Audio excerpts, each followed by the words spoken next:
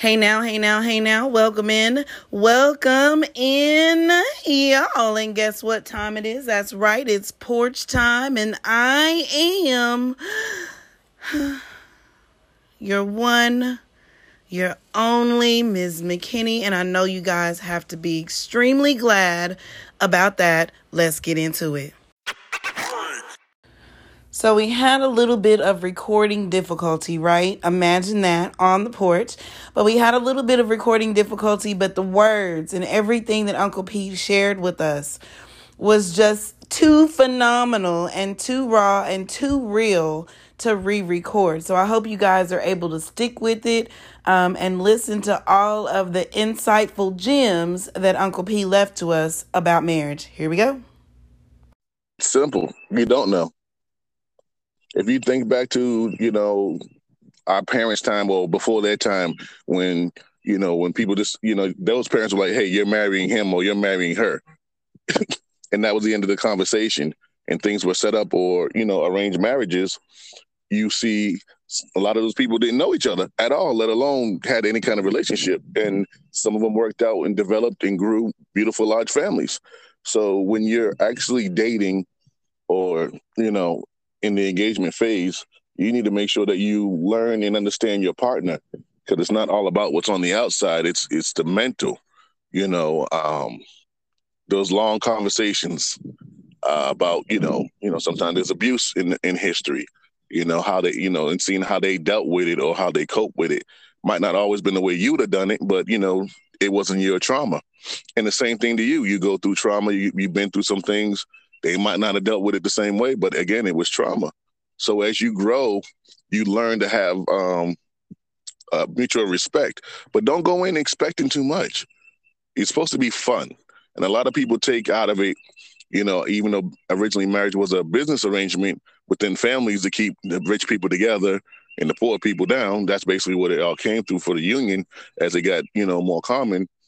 But, people going in, oh, I can't do this. I can't hang out. I can't do, it's not that. It's a respect to someone else's time who's giving you their time that they could be doing something as well. So, and that's the balance. But again, you got to have fun with that person.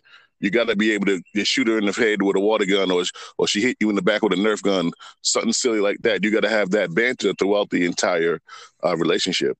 Yeah, we've been successful. But again, I mean, like I said, we've been through our times, the divorce papers have been out, so it's sometimes where you're not going to agree on stuff, and everybody has to be able to speak their mind sometimes, regardless of how you think the other person's going to feel, and that's what a lot of people get into it, including myself. I was more worried about how sometimes she felt than I felt, so I'll just let shit slide, and then when you blow up, then she don't know where it's coming from. And that's not fair. Now you're being blindsided. So you got to be able to be comfortable to have those uncomfortable conversations. That way everybody's on an equal playing field. So when you were out in the dating arena, tell us, what type of women did you typically date? All kind of women. I've dated pretty much everybody's race or nationality. I'm a city guy, so I had a lot more variety as far as different type of women. Instead of like the South, sometimes just white, black, or red bone, in certain areas. So, and not to mention, I had a lot of friends, so I was introduced to a lot of back family traditions and things that were very interesting to me because we didn't do certain things. So none of the women I've dated fall into that pattern of being like the last one or close to the other one. So I like the inside of women as far as their mental and what they want to do with themselves. They can be cute and all that. That's great and everything, but do you want to stay at Kmart your whole life, or do you want to run a Kmart, or do you want to buy a Kmart? Those are the things that, by questions in the back of my mind. I mean, that's what I was looking for in a wife, but also as a partner, more or less a partner, because if you can deal with the day-to-day drama of your bills and budgeting and, sacrifice, then, when you get to that marriage part of the aspect, it's going to take on a whole nother stream of revenue and also a stream of time. Like currently, like now, the kids are older, obviously, so they're doing their things. So we're kind of getting into the swing of things where we have more time to do stuff for ourselves and pursue different goals, such as, me doing comedy. She does modeling now. We're both dabbling in acting, so it's just a different avenue. But to have someone you can bounce certain things off each other, it makes it that much more comforting, I guess, or understanding. Right. You know what it is? It's almost like a conversation with God that comes out of nowhere. So you're not looking for answers. You're not asking for nothing. You got a little time to yourself, and then you just start getting a playback of good things. Then you get some bad things, and then like, yo, but this is my person. How do you feel when you're away from them? How do you feel when you're around them? Like, do you, a lot of women don't think guys we like to cuddle. We like to be all snuggle up. It's not all about the sex. The sex is great. Don't get me wrong. But, just to have your person next to you where you can just lay on the lap and watch TV, take a nap, or, things like that. When you're not around them and you're thinking about them a little bit more and you're still having your fun while you're out, but you're also like, yo, this is great, but I can't wait to go home. That's when that's that person. Yeah. And how did you guys meet? We met when I moved back from Virginia to Boston. We met at it was an Ames department store. My aunt got me a job when I first came back home, and we were doing a remodel. And I heard this loud ass person. Who the hell is this loud ass person? And she was on the ladder doing something. And she's still loud. She has not changed at all. And I'm like, who is that? And then one of my friends was like, oh, that's so and so. And I was like, oh, okay. And we were just really good friends. Like we all go out to eat, for lunch as a group, and we just kicked it. Like we really had a dope chemistry as far as conversation. And she was involved with somebody else, and that was their situation. But at work, we just kicked it. Nothing crazy. And then it was what it was. Things. They fell out. Whatever. I was, still the friend on the side, but I was still doing my thing. I wasn't like harping on it. You know what I'm saying? And one thing led to another, and there it is. Whoop! There it is, huh? That's it.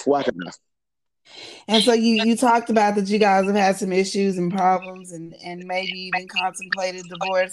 What was the reason for turnaround?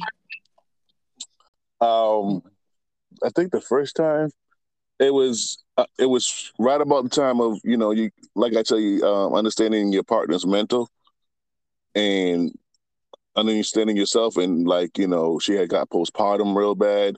I didn't understand it. She didn't really understand it. We were still young.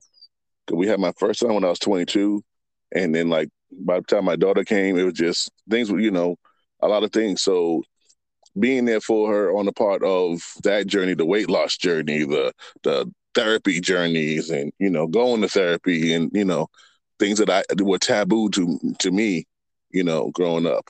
So we got through that part like that, and then now that we're in this, I guess, industry as far as like movies and pictures and stuff, like her stuff, I love everything that she does. I just don't like everybody that she works with. That's just me.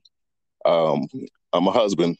I go into, photo shoots looking around like, who's a jackass out here? Like who, that's just what I do. I'm a protector. So we're working with each other, me easing up on that and, being a little bit more warming when I go places. Cause, I normally don't come in with the smiley face until I get, relaxed and I know that everything is everything. The Oscars, my opinion, and it's just my opinion, she set him up and she didn't support him and she let him, act a fool and let him reap the benefits of his actions. And now, and as a real woman, like even my wife was like completely disgusted. She's like, I don't care how mad you were. I would have called security on you for you not to ruin that moment on that big of a stage. She's like, we would have argued in the back or whatever. She goes, but I wouldn't have let you do that in front of all those people, especially when I know that you were going to be the recipient. She goes, she didn't protect her, and she didn't protect him, and she still doesn't protect him. She's speaking out about the hit, but yet she was laughing about it when it happened. So, those things like that, you got to take heed of, and that's the other part of protecting your person. Really, your person, you wouldn't allow your person to behave like that, even though they could have been in the right. But you also know there's a time and place for it. So she didn't protect the person. And just like that, we keep the interest in listening coming. Thank you, Uncle P and them, for joining us on the porch today. We know it won't be the last. You guys be sure to go and check out Uncle P and all the exciting things him and his beautiful wife have coming. So what time is it? It's time for you to be you, baby, which is absolutely beautiful. Don't let nary another individual tell you anything any different. And if they do, get them right on up out of your circle today. Do it today. Stay strong, be blessed, and take care.